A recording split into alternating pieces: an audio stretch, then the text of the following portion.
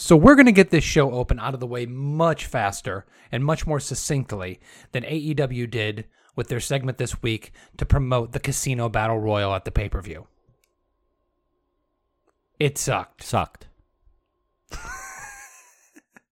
Mike, start the show. Ladies and gentlemen, this is the main event. It's time to play the game. Time to play the game!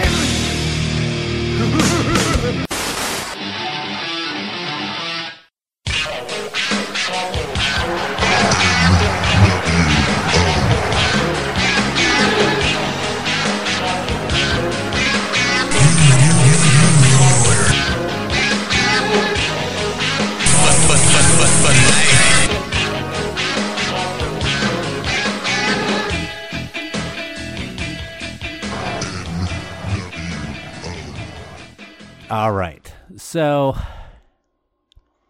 we got the go home to All Out. We had AEW and NXT back-to-back nights of Tuesday and Wednesday this week. I've watched both shows. Wow. I can't say that I've done that maybe ever.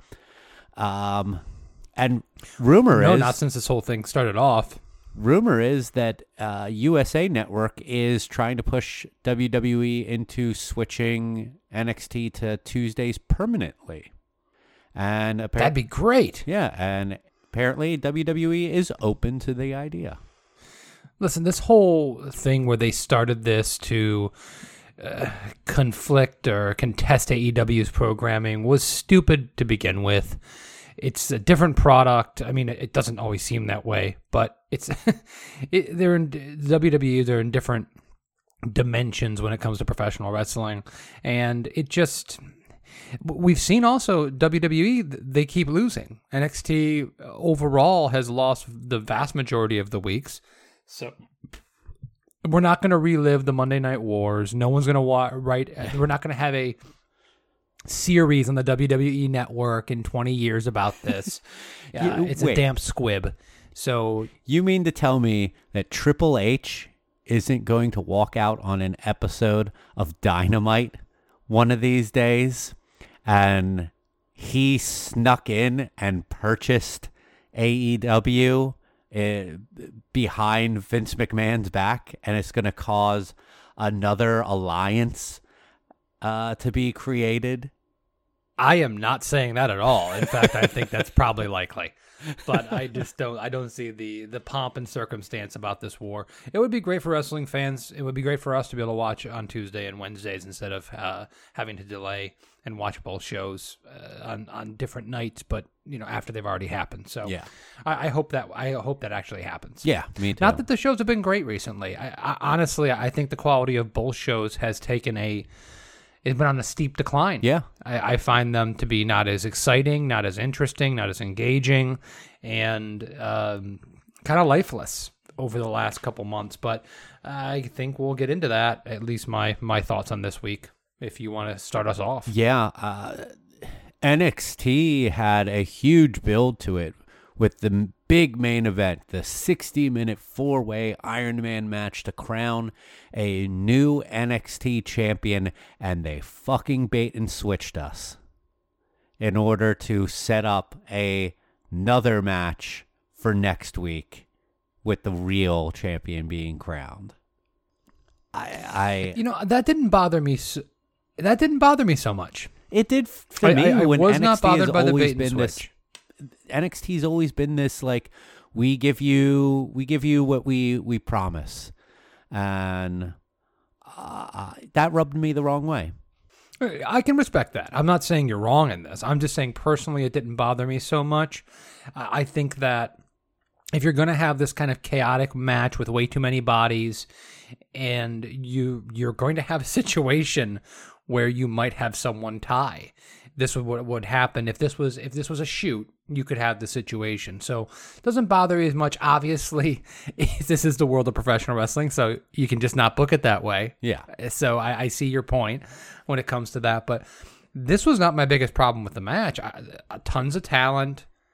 I like the finish. I thought the finish was well done, but a fatal 4-way, just don't need it. Yeah. When you look at the pantheon of great professional wrestling matches, I don't think a triple threat or a fatal 4-way, I don't think one cracks the top 20 of greatest matches of all time. When you look at a consistent list across different outlets, they're just not that good. There have been very good ones, no doubt. I always go back to Benoit, Jericho, and Kurt Angle when, I can't remember which WrestleMania it was, but they had them fighting for the European and Intercontinental Championship. That was a great match. It told a good story. It was a good stipulation. It was interesting. They have been done well, and they'll be done again well in the future. But they can't, in my opinion, really be great for the most part, because there's just too many moving pieces, too many bodies. This would have been better as a 60-minute Iron Man match between Finn and Adam Cole. If that's what you would have given me, I would have been more invested in it. Yeah, I did not really care for this match in general. I found myself zoning out at certain points because it seemed like there was a lot of stalling, then stalling, spot. And that's the thing with these multi-man matches. You very rarely have all four people involved in something at the same time. It's usually bursts of everyone getting their shit in, followed by a bunch of stalling around by at least a couple people. And that was just what was happening. And those big spots, you don't even really pop for them because they're not going to result in a pinfall because you've got someone there to break it up. Yeah. So you don't really have to get involved in it. You don't have to get invested in this match. It was an interesting concept. I give them credit for trying something new, but they were overthinking this across the board, and it could have been better. I'm more looking forward to the match next week than I was to this. Yeah. And I predicted how I would feel watching this match, and it was a lot of talented people, too many cooks, too many bodies. Not necessary. Yeah. As for the rest of the show, I mean, we had six-man tag match with no rules. So, of course, that was just pointless. And, I mean, no one saw guys bring in a forklift with a pallet 20 feet in the air. And who drove it? Yeah. This is the stupidest thing in the world. I made a joke to you, I think, in our text message chain about AEW with their stipulation matches, doing a Tully Blanchard on a pole match as a joke to Judy Bagwell on a pole. And lo and behold, we had someone coming in on a forklift. It's just a dumb spot, guys. It's not exciting. It's one of those things where it sounds really great, I'm sure, when you're pitching it at a meeting. And then when you see it on TV, you just go, ugh. Yeah. Ugh. That's no good. And that's what so much of these creative spots come through, is that they're too contrived. We saw one in the Open to AEW this week with Chuck Taylor and those stupid chairs and setting up this scaffolding of chairs and this edifice that he would go through. It's unbelievable, it's unrealistic, and it has no place in this situation because it's not even fun. It's just predictable and dumb. Yeah. The only important thing about this match, in this 6-person match, was the Isaiah Swerve Scott count, right? Correct. So you got to have that. That's the only thing that I cared about. It's the only thing I was focusing on. Now, this was a tough match because there's a lot of participants. There were 6 people. I was not going to track every mention of Tyler Breeze and Fandango and everybody. So I said, what am I going to track here? I'm going to track Santos Escobar again and Isaiah Swerve Scott, because Santos Escobar is the Cruiserweight champion and the main piece in this on the heel side. So I wanted to track one person on the heel side, one person, obviously the most important person, Isaiah Swerve Scott, and I did the numbers. Do you have any leanings? Do you think that Isaiah Swerve Scott was said more, twice as much as Santos Escobar? What are your thoughts? What are your Definitely predictions? more. I felt like Vic and Wade were just like on it with saying Isaiah Swerve Scott through this match. Like they were saying it like it was going out of style. I say at least double. And I mean, so what you really want to put side by side is how many times was Santos Escobar said versus Isaiah Swerve Scott, because they're both their full names. 17 times we heard Isaiah Swerve Scott. 5 times we heard Santos Escobar. 3 times more. But altogether, Escobar was only said 3 times. 8 times they called out Santos Escobar in general. By some part of his name. By some part of his name. Isaiah Swerve Scott, we got 17 Isaiah Swerve Scotts, 4 Swerve Scotts, 2 Scotts, and 1 Swerve. So in a match with 6 people, obviously there was a lot of different names being thrown around. By my count, that is 24 mentions of Isaiah Swerve Scott and only 8 mentions of Santos Escobar, the Cruiserweight Champion. 3 times the amount. Jesus Christ. It is. It's a drinking game. It is. I just have fun with this. I have to find more ways to use the Isaiah Swerve Scott factor in reporting of professional wrestling. I'm really enjoying this. At the end of the year, well, let me put. Kevin has a spreadsheet for all of our predictions that he keeps track of all of that. I am looking forward to seeing the spreadsheeting and charting of Isaiah Swerve Scott's name by the end of this year, because I have a feeling he's going to have like pie charts and line charts. So just so you know, last week it was 54 mentions of Isaiah Swerve Scott in some way and 32 Santos Escobars. So we're skewing strong towards Swerve Scott over here. But honestly, other than the Swerve Scott meter, there really wasn't a lot to talk about here. I like the fact that we got some distraction in the Thatcher match. I thought that was needed because I didn't want to see Bronson Reed beat Thatcher. I didn't want to see Thatcher beat Bronson Reed clean. They both need to look strong going into feuds. I thought that was well set up. It was simple. It wasn't exciting, but it moved an angle along. I thought that was great. Who was that who interfered? Looked like a very generic person. Creator Wrestler number 43. And I know we don't talk about WWE quote unquote main roster anymore, but for a Monday Night Messiah, he had AOP, disappeared. He had Murphy, lost a name, and then he brought in Creator Wrestler number 43, and he just disappeared. This guy can't keep anyone. He can't even keep people's full names. But moving on to that, Candice LeRae has 0 presence on the microphone. Yeah. I mean, she has no ability to cut a promo. She couldn't even get the microphone near her face so that we could really hear what she was saying. And I'm sure there's some production problems there as well. But I just don't care. I don't care about Candice LeRae. I don't care about Tegan Knox. I don't know why I'm supposed to be invested in this.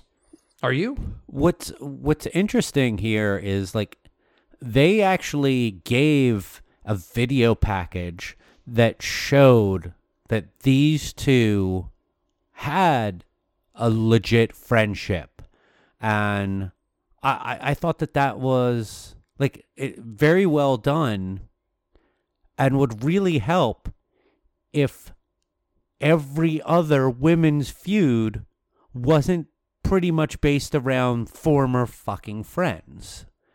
I feel like 80%, maybe even 90% of WWE women's feuds are about how they used to be friends.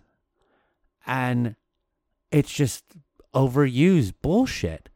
This would be more meaningful to me if everyone else wasn't doing it. Because there is a legit friendship there that they can play off of, where a bunch of the others are just like bullshit that they created on a whim just to say, oh, and now comes so-and-so's best friend. Like, that's how they describe almost every woman who comes out to help another woman. It's got to be their best friend. Yeah. But yeah, I'm just having a hard time buying into this. I I know they're trying to put some power behind it, but these are not compelling characters to me. I wish they were. Unfortunately, that's the way the women's division feels right now in AEW.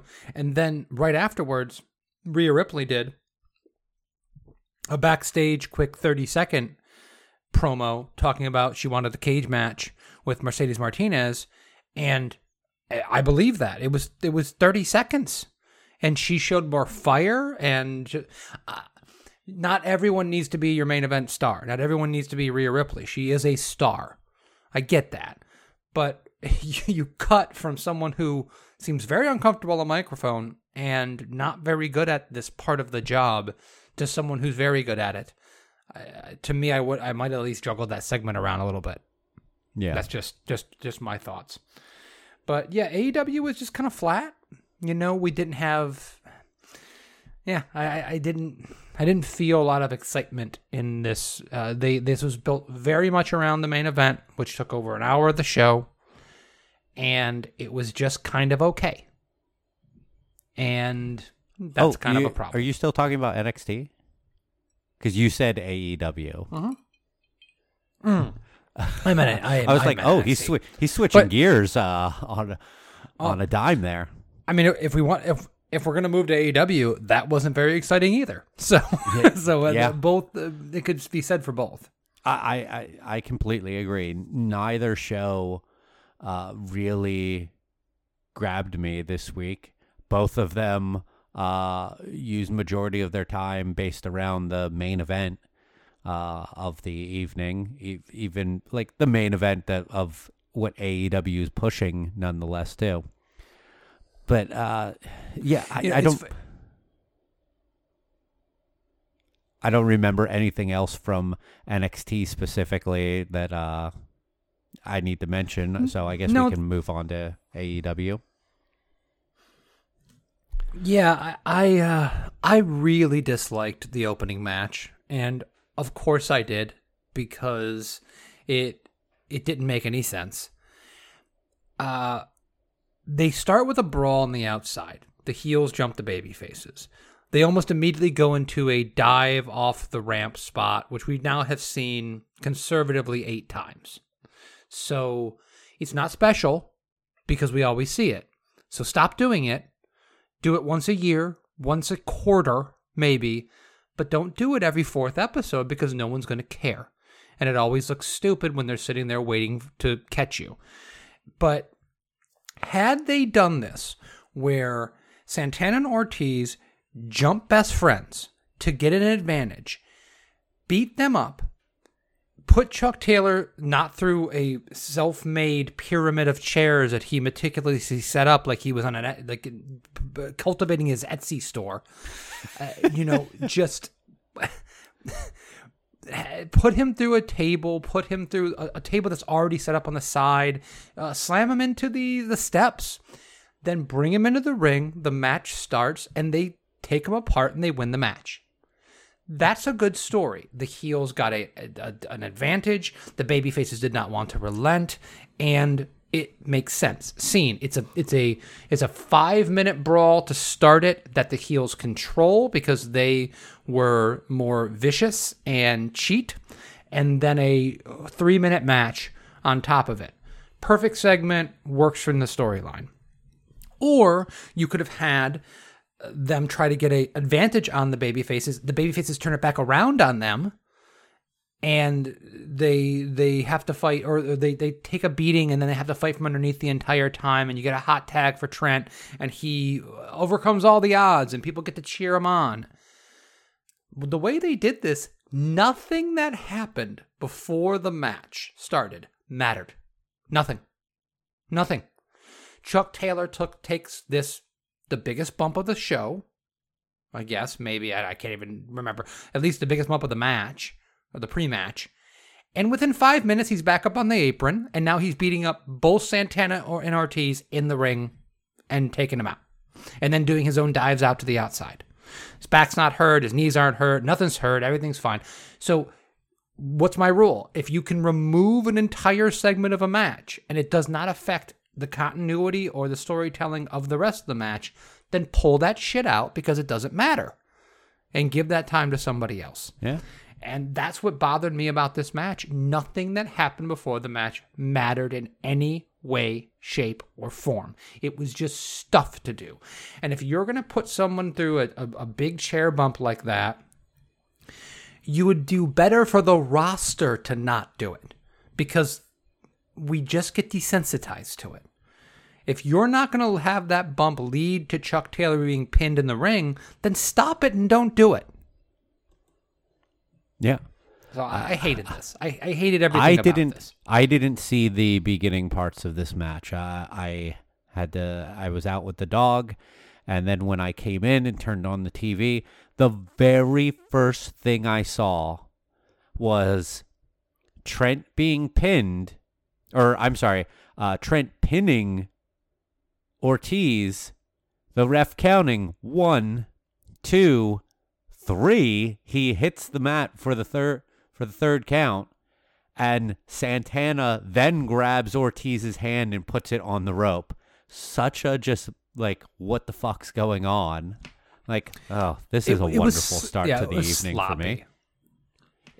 It was sloppy. I mean, listen, there are a contingent of people that would say that these are all indie level professional wrestlers doing indie level shit on a national television cable network.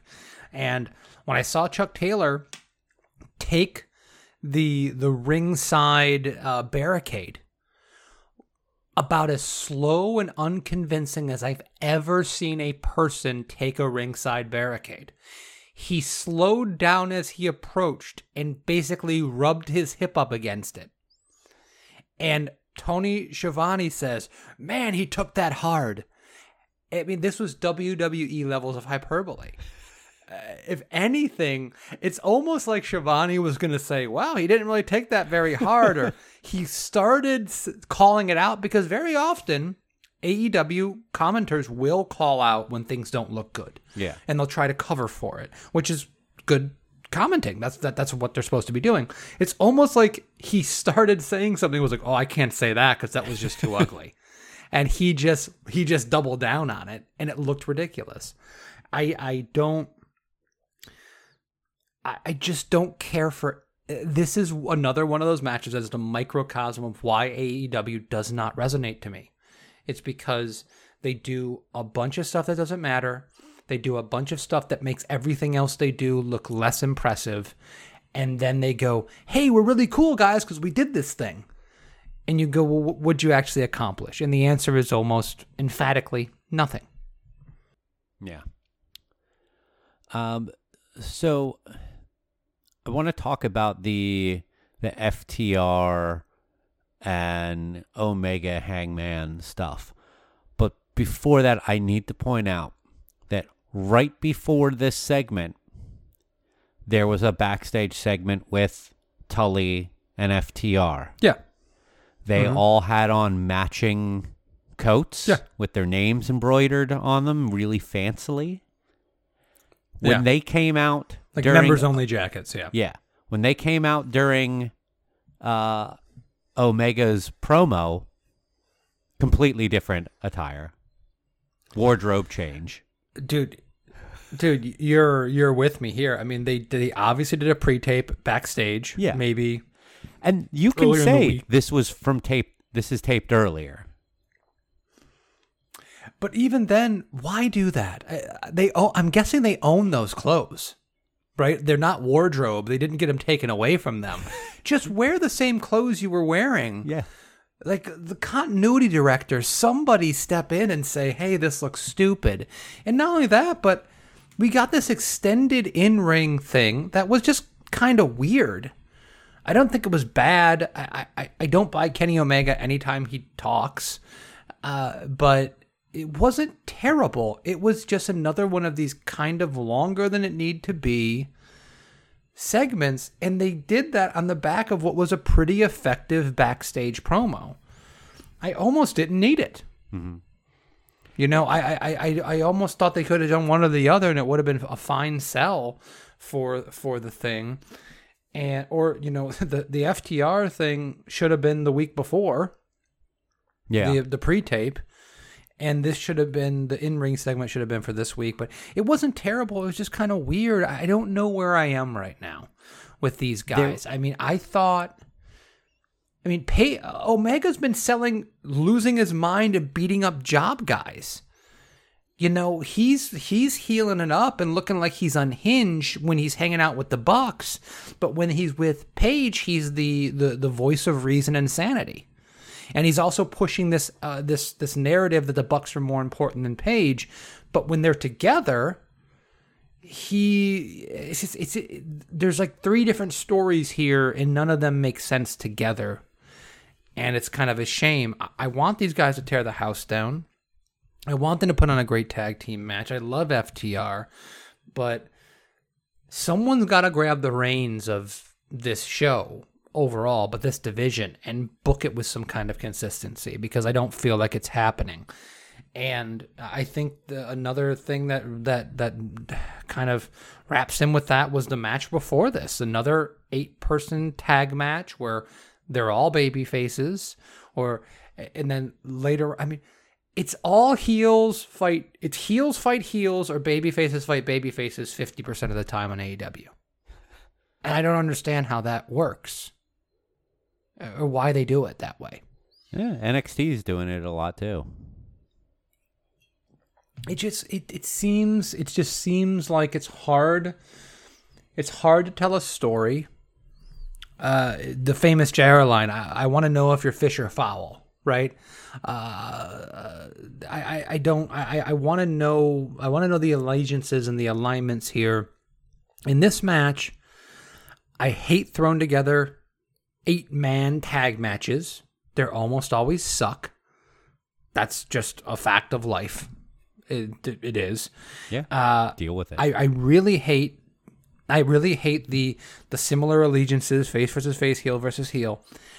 And I really hated this stipulation when I first heard it because I was like, oh, they're fighting for a chance to fight each other? Yeah. What? But I will give some credit where credit is due. JR said they're fighting for a paycheck because they get to be on the pay-per-view and get a paycheck by fighting the other team. And you know what? All things being equal, I didn't like the match. I don't care for... I really like SCU. I like SCU a lot. I think Private Party has a lot of raw talent, but just gets way too wrapped up in spots. The Young Bucks could go away tomorrow, and it would not bother me in any way, shape, or form. And I really like Jungle Boy. So I like some people involved in this match. I could not have been invested less in anything that was going on because it's an 8-person tag match where nothing matters. But at least the commentary tried to sell me on why this was important. It's a paycheck. It's a payday and a pay-per-view. It's more exposure. It's this, it's that. So I'll give them a pass on it, even though it wasn't good. Yeah, I get that. I want to go back to the interview really briefly. Or the talking segment. Okay, sorry. I'm sorry I got off of that. There was an awkwardness in that segment when Kenny was like, all right, you're going to beat me up. And it felt like it just kept on going, almost as if like Paige missed his spot that he was supposed to come out to it, because it seemed like Kenny was stalling. And... maybe always seems like Kenny Omega is stalling on the microphone. And maybe he was doing it purposefully to be like, all right, I got to buy myself some time because my partner's going to come out here to save me. Or it was like, okay, Paige is supposed to be out by now. Let me just keep on talking. I like what happened when Paige came out. The makeup on his eyes, they didn't need to do that because it I assume they were trying to make it look like he's been up for days on a bender, but it didn't look good. But I like what FTR did to him, cutting him down, cutting him to his core. And I, as a whole, like what's going on here because initially when we're like, all right, eventually these two will explode and Hangman's going to be the one who turns on Kenny. But then there was a point where like, you know what? Maybe Kenny will be the one who turns on Hangman. And to me, Hangman is the real deal. I love him. And I want to see Kenny turn heel on him, and I want to see Hangman be the biggest fucking babyface in the company. Yeah, I do too. I just wonder if there's a missed opportunity here because for me, FTR butting up to Page and being on his side going into this match is more interesting than them cutting him down before the match. Of them, if it could turn out that they're playing mind games with him, right? Yeah. And they become the heels during the match because they just get really vicious on him and they do an injury angle. You know, they pin his arm between the steps and they try to break it. They do something that is like, no, there's no respect here. We were screwing with you the whole time. And they could sell that during the match. They're good enough to do it. They've got Tully on the outside to help out. They could do that. But to do it in the promo leading up to it, it just didn't work for me. It was this whole thing could have been done, in my opinion, with 40 words, and they used 185. And I just thought it was too much. It didn't really make this much more interesting to me. I was more interested a couple weeks ago when I thought that Kenny had Hangman wants his title, believes in his title, wants to be the champion. Doesn't really care for the Bucks. Well, they're out of the picture. Kind of likes these FTR guys, but he still wants to win. Like, I think that's a better conflict to go in this match with than what they went with. That's just I get that. That's just my opinion. What do you think? No, go ahead. No, go ahead. All right. What do you think of Thunder Rosa? You know, I really like this match. This was a very good professional wrestling match. Yeah. I like the transitions. I like the fact. I mean, they made many. The fact that Jim Ross was losing his mind because he was calling a pro wrestling match. Yeah. He hasn't done that in years. He was just. He felt thrilled that bad he was by seeing saying like this is wrestling. one of the best women's matches he's seen in a while. Well, yeah, and that was just him being a little bit self-aware of what he was trying to say. But before that, he's like, this is a great technical match. We don't see these. Yeah. We very rare, unless it's an MJF match, we don't see this.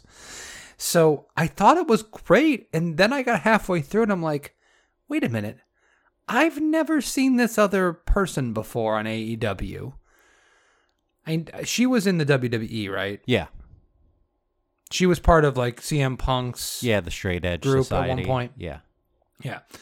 So, but I've never seen her on AEW. Why is the NWA Women's Champion and the person who's challenging the AWA Women's Champion that we've never seen wrestle before wrestling such a competitive match with, I'm sorry, a nobody? Because this is not someone that's been pushed on AEW television. If she had gone out, and I don't think this would be a good idea, but if she had gone out and beat Nyla Rose and they fought a competitive match to prove her worth, okay, even Chris Statlander, because Chris Statlander has been pushed on AEW television as something kind of special. But to wrestle, I'm sorry, a nobody in the context of AEW in such a close match, that just seems like a mistake to me.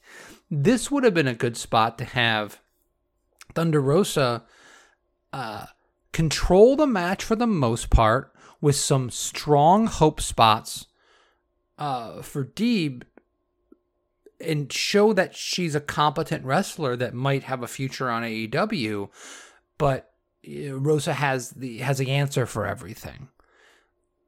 This would have been a good thing to do there, and it still would have been a good wrestling match, but it would have shown a definite hierarchy in the quality of the wrestler when one of them's going to fight the champion. Two things here. One is I feel like someone during the course of this match mentioned that Deeb is competing for a spot on the roster, and that a good showing, especially a win, could mean more regular dates with AEW.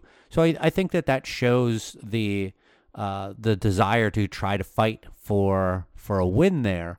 But at the same time, I think that this falls into a trope that AEW does way too often, and that is assume that all of the people watching their show knows who every wrestler is from the indies. Yes. And that is not big mistake. Good. Like, yes, I know a little bit about Serena Deeb from her time in WWE. I also know that she is well regarded as a really good worker from the indies, and is like a person you can rely on as a very good hand in the ring. And so it wasn't surprising to me to see her in a competitive match and a very well put together match. But I gotta say, more than a majority of the people watching are like you, and like, I don't know who this is. Why are they standing toe to toe with this NWA champion who is going to be fighting Shida? Like, there needs to be some more background given to this person. Like, and I praise Excalibur all the time, but he's the one who I look to try to do some of that education, because he is so well versed in so many of these people's backgrounds. Like, I know he doesn't have a whole lot of time to do it, but he's got to get a little more info in there to educate people while the match is going on, if they're not going to do some sort of like video package. And even if they do, it's not enough. You can't. That's one of those things where you can't sell that in the ring. You've got to sell that with video packages. You've got to do more than that, and you have to have more foresight. It's all that bullshit with Warhorse and all the people that Ricky Starks and that Cody fought. It's just idiotic. It doesn't make any sense. It makes all your stars look like not stars, because all these people we've never seen before, and for the most part, in a lot of situations we'll never see again, are equal to them.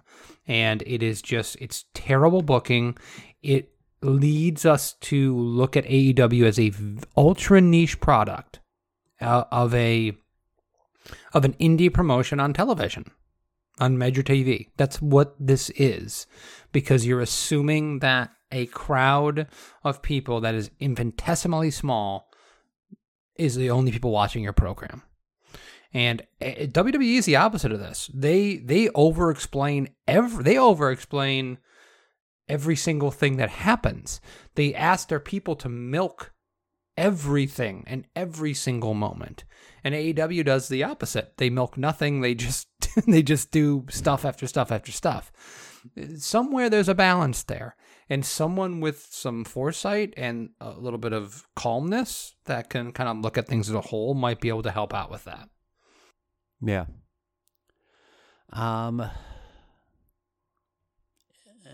Besides the main event, like we had MJ. Let's talk about the main event stuff, kind of, I guess, as a whole. We had an MJF promo. Before that, I got to mention this, because that we got to talk about the main event at this point at the very end. I have never seen Joey Janela used more appropriately. This is the first time AEW has ever presented Joey Janela in his true form, as a jobber and a person to take beatings from stars. And he got little to no offense against Chris Jericho, And that's where he belongs. He's not very good. He's not very interesting. He's in about as good a shape as I am. And I'm not in very good shape. So kudos to them for finally presenting Joey Janela like in his natural environment. It's the most believable thing that AEW has ever done, is have Chris Jericho beat the living piss out of Joey Janela. And then at one point, Jake Roberts made a comment about how you're not going to get a nut, or something about in the ring, but you're not going to bust a nut. Jake Roberts, I am a huge fan of Jake Roberts, and I've always believed that it was a crime that he wasn't given the opportunity to participate in this kind of role. Yeah, maybe this is one of the things. AEW is proving WWE right weekly on the people that they've chosen not to re-sign, on the people they've chosen not to put in positions, because Jake's cut a couple decent promos since he came back, no doubt. But with a live mic, he is lost. And says some really stupid and crazy things.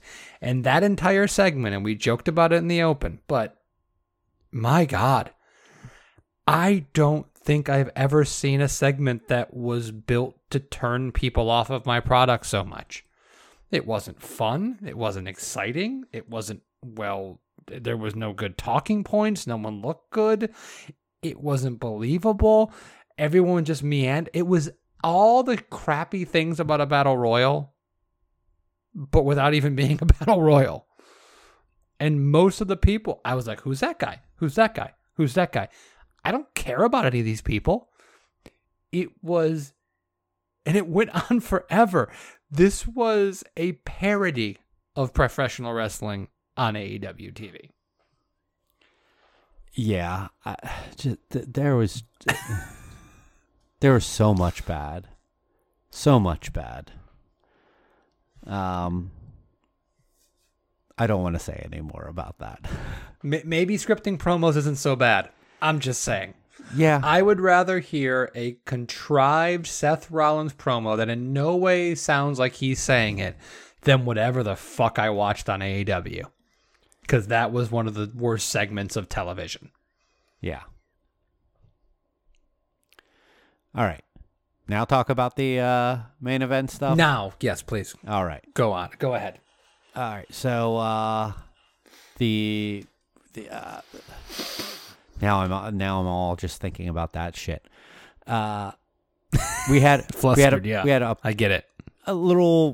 a couple promos in the backstage. We had a Moxley one. We had an MJF one, all built around this part of the stipulation of the title match that Mox has to fight MJF's manager, or not, I'm sorry, lawyer. His lawyer. Yes. Who is a professional wrestler and has a wrestling beer podcast that I've actually listened to. Pretty good. Off the Hop Rope. Give it a listen. Not that I'm advertising, but this was like it was a schmoz thing. It was a very WWE thing to do, and the only good part about to it me, was this is two different segments, right? Because we had the psychotic break of John MJF Moxley is going to beat up at the this end of the annoying show, lawyer really. segment, and then we had Now that I the think of real it, heat going into the we had pay-per-view. color twice in this show. The first part of it, With, this could have worked. Jericho busting open was silly. Janela, and then It was stupid. MJF busting open. But it could have Moxley. worked if we would have seen this lawyer for the last 3 months. If this would have been a person that we really wanted to see get his ass kicked, that we never thought we would see get their ass kicked. And they actually, other than, they had to fight on the outside. They just had to, because John Moxley cannot stay in a ring. They should put up the cattle fence where anytime Moxley tries to leave a ring, they shock him or give him a shock collar, because he sucks on the outside of the ring. He's a much better wrestler on the inside of the ring. But they had to leave the ring for this for whatever reason. But this is a lawyer who started training to be a professional wrestler last Friday, and he didn't wrestle. Imagine that. That was smart. It was just this annoying guy that should have gotten his comeuppance, Andy Kaufman style, and just gotten his ass kicked. And if we would have seen this person for months and months, or at least weeks and weeks, we just got introduced to this person 2 weeks ago, I think. This could have actually been a cool little payoff because it would have been something fun. They have he's an indie wrestler, right? I mean, Yeah. he is a trained professional wrestler. They could have this guy bump around for Moxley. He did a good job looking like he didn't know what he was doing. Some of the spots were like, close your fist up. Like, I actually liked it. I liked the silliness of this. If I would have had any investment in seeing this guy getting beat up. But when he came out, when I saw him earlier on, Yeah. Right now, I Yes. couldn't pick him out of a lineup. I don't know what this guy looks like. And I've seen him 4 times because I haven't seen him enough. But if this would have been something that built, it would have been really fun and really cool. And then leading into the end part of the segment, the go home segment, the heat that they put on was great. I really enjoyed it. I forgot that Wardlow existed. I forgot that he's the guy that watches MJF's back. And when he got in there with those massive traps and looking like he was going to destroy some shit, I went, oh, shit. Shit just got real. So I really enjoyed that part of it. I always enjoy MJF, and he did a great job. And smearing blood on his face looks very unsanitary. I do not recommend that, but it did look real. And this was not my least favorite thing about the show, even with the context of the fact that they should have built this for a longer period of time and yada, yada, yada. Much more offensive stuff than this. And the last images and stuff for the pay-per-view actually did sell it a little bit. So good for them on that. Yeah. I want to say that I've realized this before, but during the show when Wardlow did that move, the F10, I was like, oh, it's double the F5. You just realized this? I want to say that I realized it before and just don't remember it, but I was like, oh, I get what they were doing there. It So doesn't maybe look I'm a bit- nearly as impressive.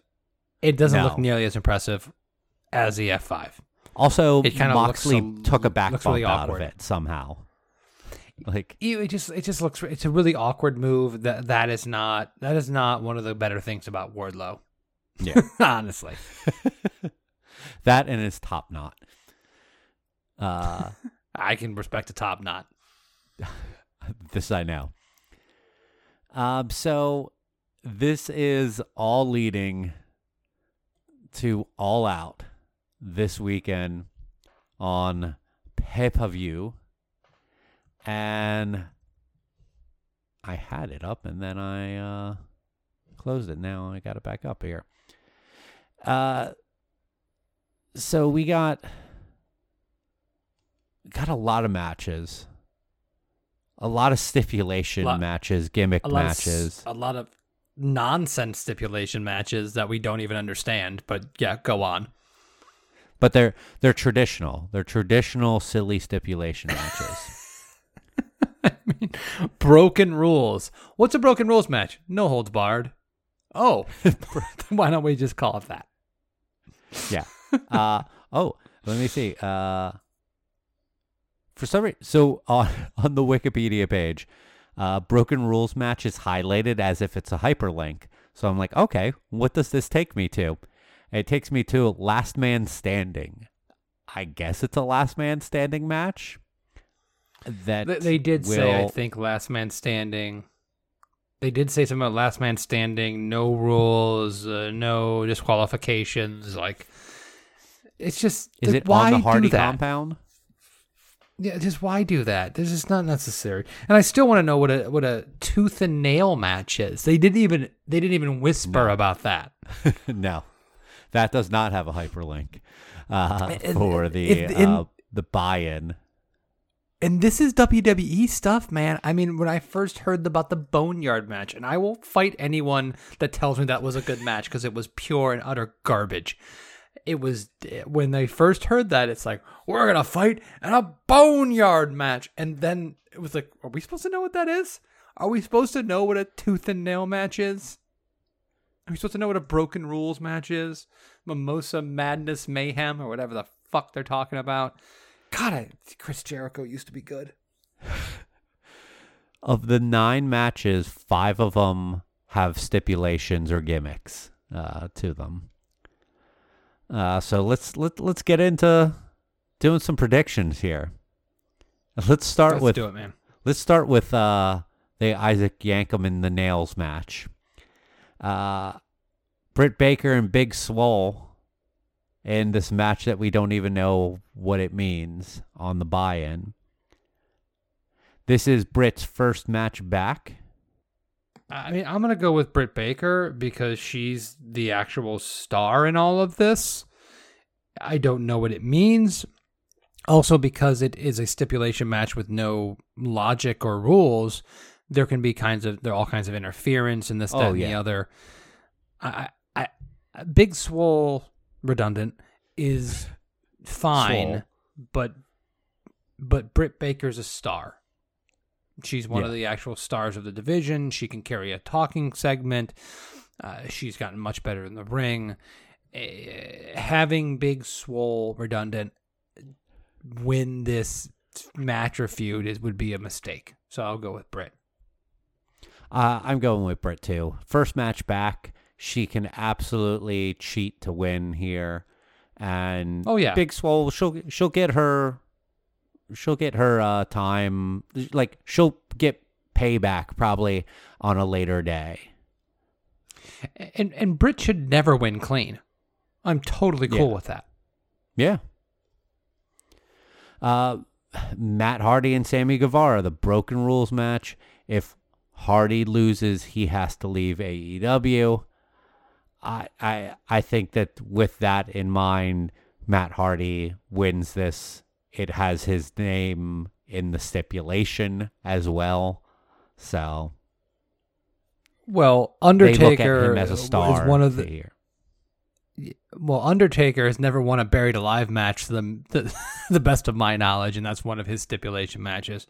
So I guess Matt can lose a Broken Rules match. You realize that Matt Hardy could lose this and just come back as another iteration of his insane nonsense, right? Yeah, probably. I was going to go with Matt for all the reasons you said. I'm going with Sammy because that's what's going to happen. They were going to try to do some realistic, I'm just Matthew Hardy that lasted for 47 seconds. And then they just went back to all this stupid shit. And he'll teleport, he'll have a drone, it'll be stupid, and Sammy wins, but Matt will come back as a new entity, and it will all be for naught. Undertaker is 2-3 in Buried Alive matches. Thank you for correcting me. You're He still welcome. lost more than he's won. That is correct. He won the first one though.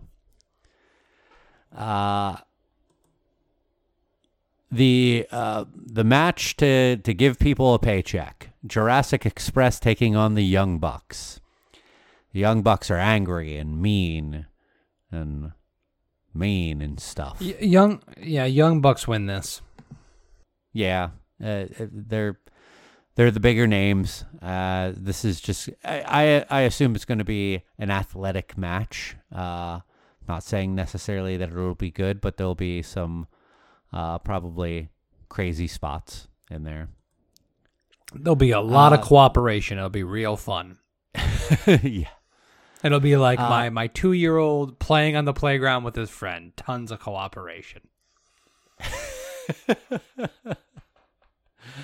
8-man tag match.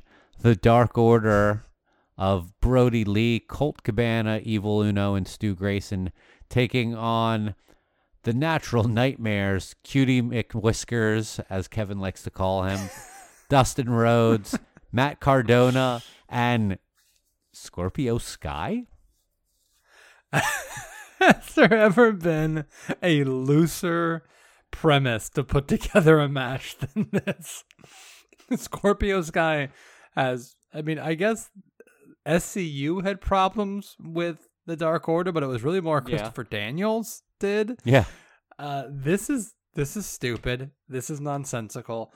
I wrote you in a text message during this show that when I see Brody Lee with the rest of the Dark Order, I can't help but think that it's like a photo of a father with his teenage sons, because it's a large human being with a bunch of children-sized people that in no way look intimidating but want to. The Dark Order should never win anything, ever, but they will. In this situation, Dustin is bulletproof. Matt Cardona is Matt Cardona. I don't think anyone has big plans for him in the company. QT McWhiskers doesn't ever need to win a match, and Scorpio Sky is very good, but he's just kind of thrown in here. So yeah, Dark Order wins this so that eventually Cody can get his revenge when nobody else could step up to the menacing figures that the Dark Order cuts. Yeah, completely agree with you on that. When does Colt Cabana get his Gimp mask? I don't know. Maybe after this. Maybe this will be his coronation after they win this match. I feel Colt like they will pin Cutie McWhiskers and get his mask. But I feel like that I actually kind of enjoyed. The only thing I enjoyed about this faction was the Colt Cabana storyline, because this was a guy who has a name. They talked about him. They did some good setup for this, and that he couldn't win and he had to join the Dark Order, but he's not changed his ring gear. They've kind of dropped the storyline over the last Now month. he's just, he looks like a guy who's just hanging out with them. He doesn't dress like them. He's that weird one guy with the goths who doesn't dress goth. And they haven't even like mentioned it with him. I mean, there was this whole thing about him, Brody Lee trying to get him wins. I mean, I don't have to explain this. They had a storyline and they basically dropped it before it came to fruition and went one way or the other. And that's just lazy. Yeah, because he was kind of like, no, I haven't joined them. I'm seeing what they have to say about things.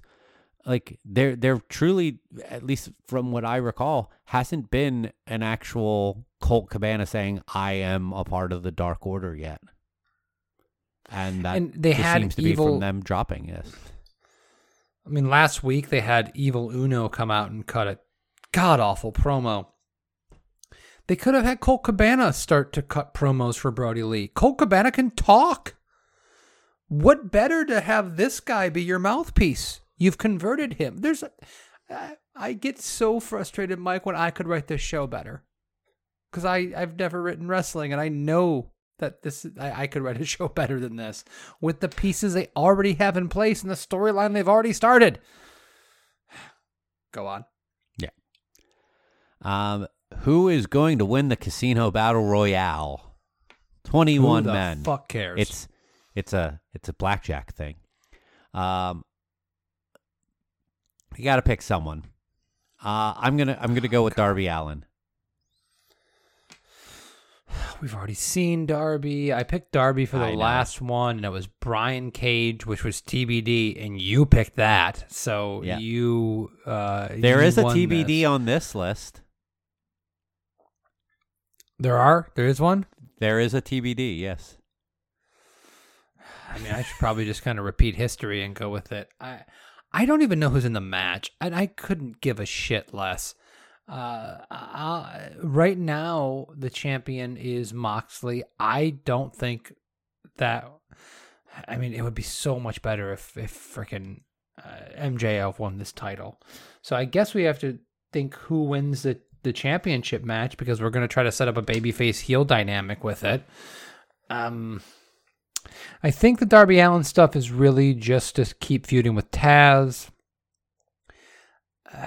I'm going to go with Lance Archer. Okay. He's been a big missed opportunity, and maybe he gets a shot at Moxley next. Yeah.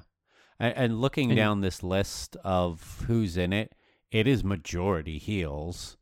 And the faces that are in it, most, like, Darby's the biggest name of them all by a long shot. Like, the other baby faces are Chuck and Trent and the Guns, who aren't really wrestlers. Yeah. So I mean, Lance Archer's been a big missed opportunity for them. And honestly, if he wins this, he's just going to lose the championship opportunity. So maybe that's a terrible choice, but who knows? Yeah. Hikaru Shida and Thunder Rosa for the AEW Women's Championship. I think this is probably about the easiest thing you can possibly pick. Oh, yeah? Yeah, I'm going to go with Shida. Are you not going with Shida? I am going with Shida. Oh, okay. That's why I said this is the easiest thing you can pick. They're not going to give their title to the NWA Women's Champion. Yeah, no, right? Not at all. I mean, that's just not going to happen.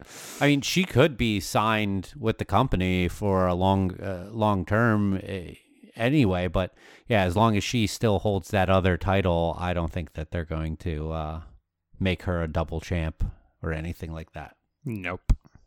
Negative.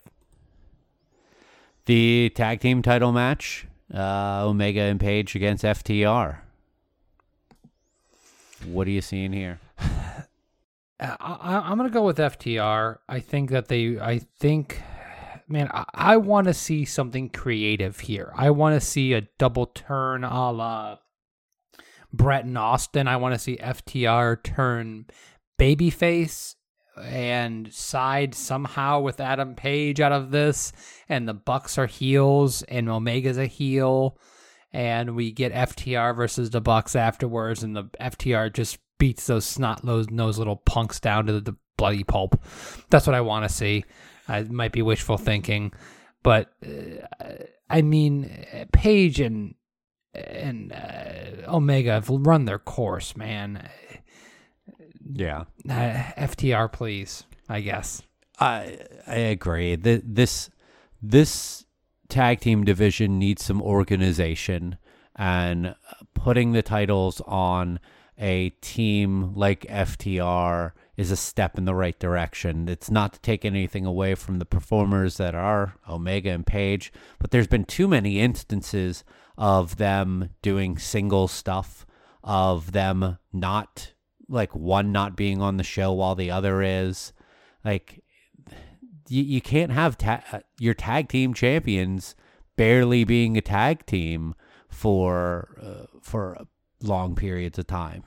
So I hope that this can bring some stability back to the tag team division by putting the belts on FTR. Take the focus away from bigger name singles guys like Omega and Page, so they can go do their own thing and bring the division for tag teams back to having a focused goal of, like, okay, we got to go after FTR at this point. Yep. Mimosa Mayhem. I'm reading this. Match can be won by pinfall, submission, or throwing the opponent into a tank of mimosa. Also, by the way, just to show how slow I am on things, it took me seeing the graphic for this match to be like, oh, bubbly orange mimosa. I was like, what does mimosas have to do with this? Then I saw the graphic. But oh, you didn't, because you didn't watch a couple weeks ago when Chris Jericho explained the whole thing. Yeah, I didn't see that. So bad, man. Who do you got in this? Orange wins it. That's who I think. You know, Chris Jericho was the standard bearer for this company and had a serious heel group that was believable, that had a a solid tag team that was not yet a comedy tag team, a smackable heel that can lose constantly and still keep his heat, and a WWE reject who you could rehabilitate and maybe make him more than a polo shirt. And they've taken all of that and just deconstructed it down to nonsense. And it's such a fucking shame because they had so much in that team, in that group, and in Chris Jericho. And now he's fighting Orange Cassidy. My logic says that Jericho should go over because Orange Cassidy's Orange Cassidy. He's a tiny person who's a kind of one-trick pony, and Chris Jericho's a legend. But I think you're right here. I think Orange Cassidy wins this. I don't know how much more mileage you can get out of a guy like Orange Cassidy. I know he gets the best ratings, the best quarter hours, and all this kind of stuff. And I like him outside of the ring in his laissez-faire attitude when it's kind of cute and funny. And I guess I liked it to this last episode of AEW when he just jumped in the ring and started trying to beat the shit out of Chris Jericho. I was like, oh, this guy actually wants to fight somebody? That was a step in the right direction. But I'm not convinced, and I think it's a mistake. Yeah. So yeah, we'll see on that. And then the main event is Moxley and MJF for the world title. Moxley cannot use the paradigm shift during the match. That is that stipulation. I am going to go with MJF here. I think that I am been swayed into your direction of thinking that the title on Moxley is probably not the best thing, and I think that someone like MJF can really bring something to that title, and something that just no one else has. And I just think that he would be better to be the smarmy heel with the belt, being able to like truly have the credentials to back up his smack talk, and whoever then knocks him off will be like, it'll be a big deal. Listen, I think so I'm torn here. The title's already changed hands too many times for me in less than 1 year. Jericho should have held this title. Just speaking back to the last match, Jericho should have held this title this entire time. There's no reason to change horses. Moxley has not been a great champion. He's had nothing memorable in his matches that he's had since he's gotten the championship. Jericho was the right person to have it. Moxley having the title for this period of time and then dropping it to MJF seems like a mistake. Way too many title changes in a year, in my opinion. 3 title changes, 3 champions in less than a year on TV. Total no-go for me. MJF would be a better champion. They can tell some really, really good stories with it. And I notice also you picked Darby Allin as the winner of the Casino Battle Royal. That's a perfect person to challenge MJF for the championship. Smart. Yeah. I picked Lance Archer. I'm going to go with Jon Moxley because I don't think they're going to do... I think they can do the right thing by putting on MJF, but it's too soon and too many title changes. And they can do it would be the wrong thing and the right thing at the same time. I think that they are really convinced that Moxley is the right guy. He's stone cold cosplay, as MJF said, and he's not very convincing at it, but he's an ex-WWF guy, and every company that's not WWF just apes the WWF. And I think they're going to keep the title on him. Okay. All right, I would be thrilled to see MJF hold that title for the next 2 years. As a chicken shit heel that runs from everything and has Wardlow back him up. It would be wonderful. I will sign up to watch that. So prove me wrong. All right. So those are our predictions for All Out. And anything else you want to mention before we sign off here, Kev?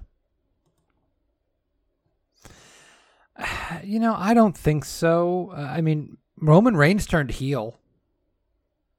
Yeah. You gonna watch? Yeah, that is true. You gonna watch? You gonna watch SmackDown now? No.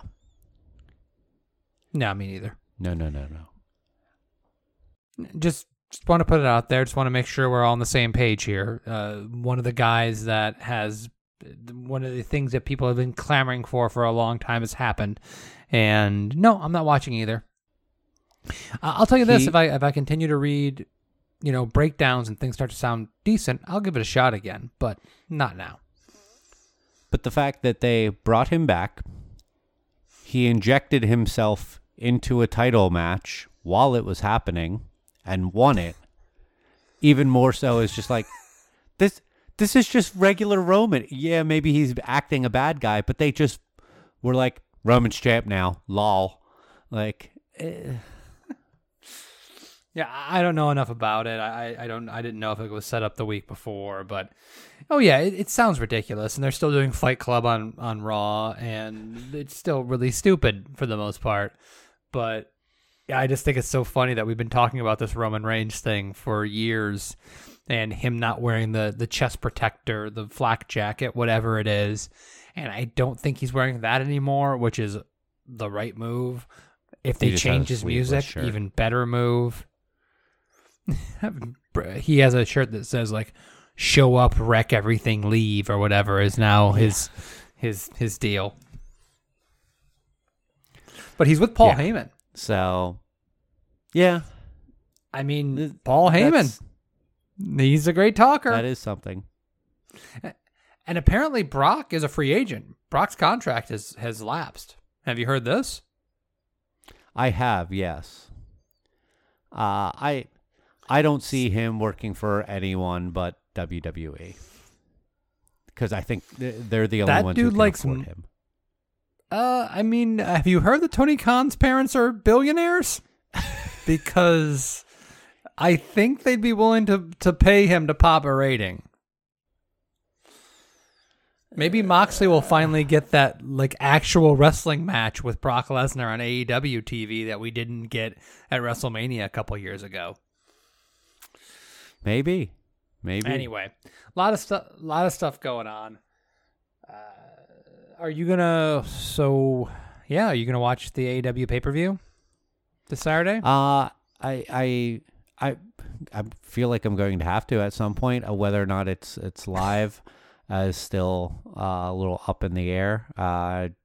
Very all over the place with plans for this weekend, so I'll figure it out at some point. All right. Well, other than that, I think we should probably wrap up. Now we're just rambling. All right. Yes. We are not the rambling podcast. That's another one. Thanks, everyone, once again for joining us. Make sure that you subscribe to the show so you can get brand new episodes every week on Fridays. For Kevin, my name's Mike. We'll see you next week. Good night. Good wrestling.